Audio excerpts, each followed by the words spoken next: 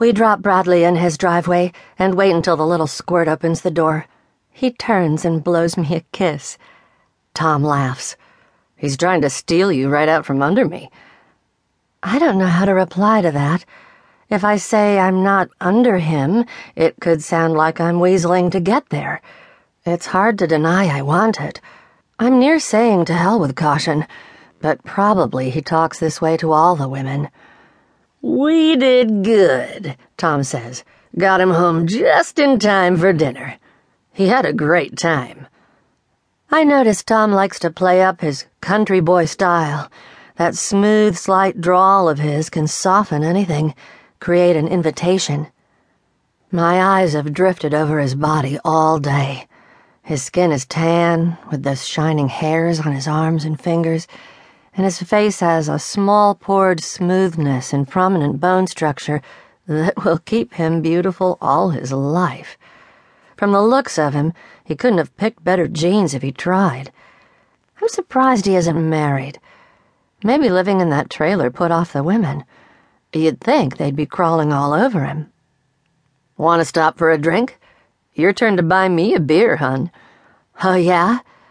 How about I buy you dinner? Good catfish joint down the road. You gotta eat. I realize my stomach is hollow, and it pushes me over the line. We pull up in front of Tom's barbecue, and I smell the hickory smoke curling out of the chimney. It beckons me, even though I don't eat ribs.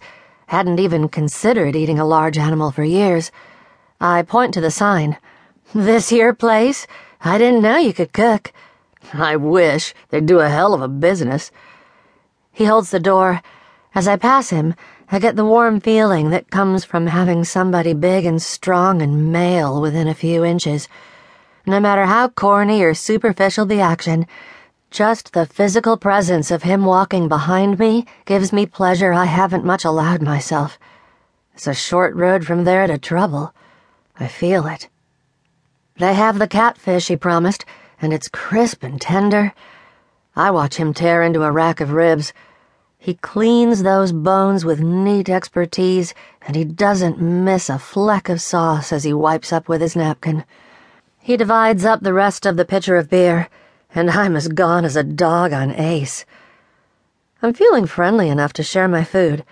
I point to the crunchy fries still on my plate. Help yourself. I like that invitation. Warmth moves up my neck. It feels good. I laugh.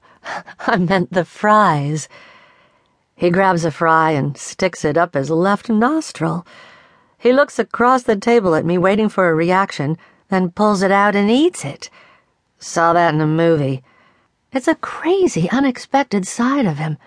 I hold in a laugh and wonder why I'm not repulsed. I'll ask for some ketchup if you like. He gives a casual shake of his head. No, thanks. It's all natural.